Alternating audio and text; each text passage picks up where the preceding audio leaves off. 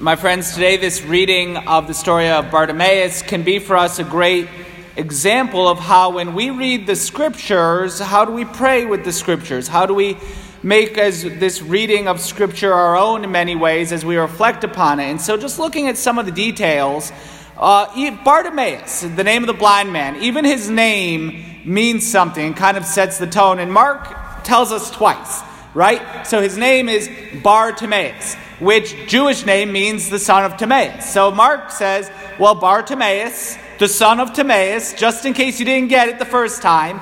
And Mark, in the language that this was written in Greek, Timaeus, would come from the word for honor, respect. So it's honor, it's respect. He's the son of honor and respect. He's the son, many ways, of this culture of respect and honor and goodness. And maybe many of us have a similar identity with that. We were brought up with a certain amount of rules, with a certain amount of respectfulness. Don't wipe your nose with the tablecloth. Don't speak loudly in public. Don't shout. Right? Absolutely. We learned that pretty much once we're old enough to learn. Don't shout when there's company around. I don't learn that from my homilies, but whatever. Anyway, the rules. Respectful, polite society. And there's good things for that, right? We need to be polite. We need to be respectful. But sometimes that could become a little hampering. Because what does Bartimaeus do on hearing that Jesus is passing by? He starts shouting. He starts crying out, Jesus, son of David, have pity on me, have mercy on me. Jesus, have mercy on me. He's crying out. Well, man.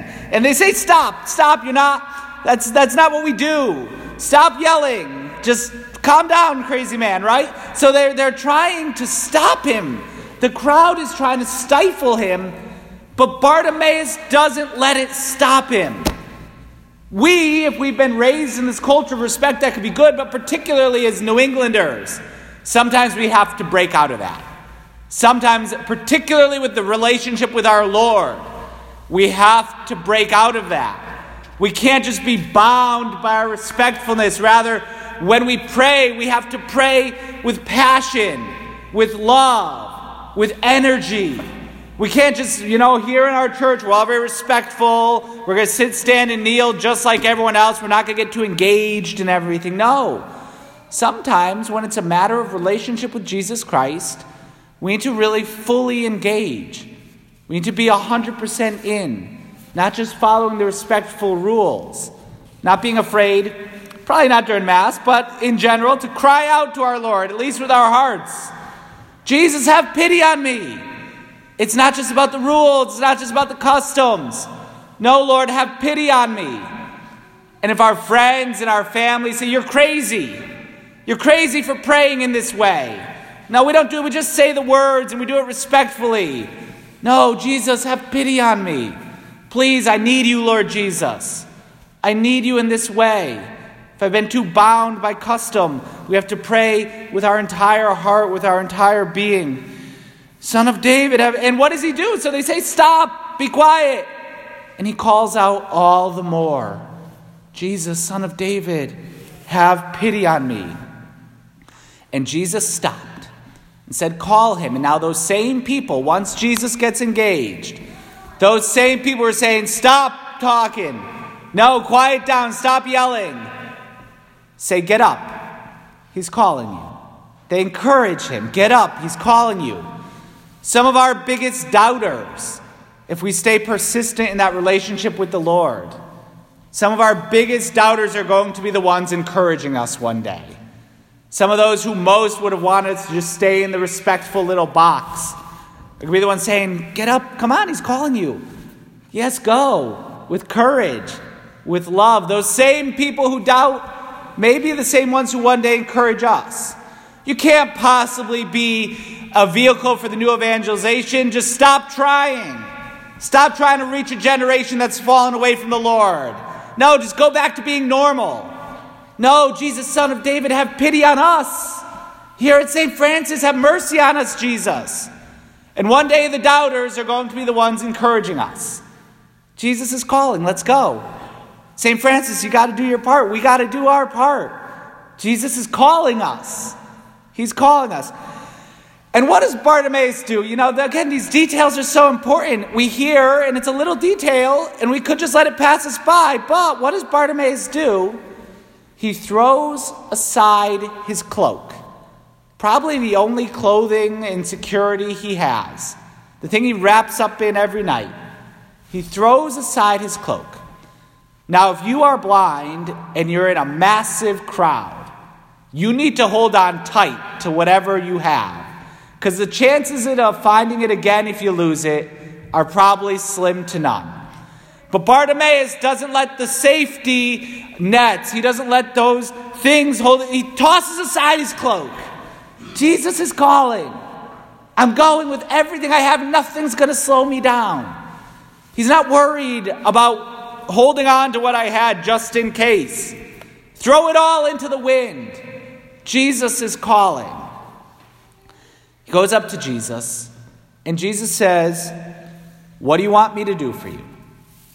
What do you actually want?" Remember a couple weeks ago I shared the story of my friend out in when I was in Phoenix. What do you actually want to have? I don't know. I got to think about it for a little. And if Jesus were to look me in the eye right now and say, "Father Casey, one thing, go. What do you want?" Oh, hold on. Lord, I may need a minute for that one. I don't just what but no, Bartimaeus knows. He has the answer right away. He knows what to say. "Lord, Master, I want to see. Domine ut videam. Lord, that I may see." He knows what he wants. He knows what he needs. Jesus, that I may see. Jesus told him, "Go your way. Your faith has saved you." When we call out, which we should, when we call out to the Lord, when we even don't let those people who want to put us down and keep us in a box stop us, when we throw away those things that were maybe keeping us safe because Jesus is calling, and he asks us, we need to know what we want. We need to ask with courage. He could have said, "I just need a place to stay. Keep the expectations low." Right? Aim low. No, aim big. "Lord, I want to see." Jesus, I want to see. Go your way. Your faith has saved you. The faith to ask big. We want a full church. Completely full. It shouldn't be easy to find a seat at St. Francis. Jesus, we want a full church at all three masses. Go your way. Your faith has saved you. Ask big. Ask big when our Lord asks. Each of us in our own prayer needs to ask big. Not just little things, not just enough to get by. We ask for the big stuff. Here's the final point, which is so beautiful. Jesus says, "Go your way." And we hear that after Bartimaeus received his sight, he followed him on the way. Bartimaeus' way had become Jesus' way. It's the same way. Through receiving this gift of sight, Bartimaeus wouldn't be separated from Jesus. His way became so identified with the way of our Lord Jesus. It's the same for us. When Jesus does stuff for us, it's not so we can just go away and have it for our own lives. Rather, we follow him even more closely. We're even more closely identified with our Lord Jesus. We follow him on the way. His way becomes our way. The more and more we have this encounter with Jesus Christ, the more and more our way every day becomes Jesus' way. Every single day we follow the way of Jesus, not as his own way, but as our way too, as our path in life. My friends, those are just some things when we look at a gospel passage, when we really pray with it. These words aren't just meant as a nice historical account. Historically, this happened. But when we read the scriptures, we enter into it like this. These words, this story, was meant for us today. The Holy Spirit is the primary author of Scripture. So the Holy Spirit knew us sitting here this morning when these words were written down by St. Mark all those years ago. They're written for us. It's a call to us to call out to the Lord, to not let people put us in the box. We've been raised in a very good, respectful way, the son of Timeo. But we need to call out with energy, with love, with passion to our Lord. When he calls us, we need to know what we're asking for, and we need to ask big. And then, finally, we follow our Lord Jesus on the way.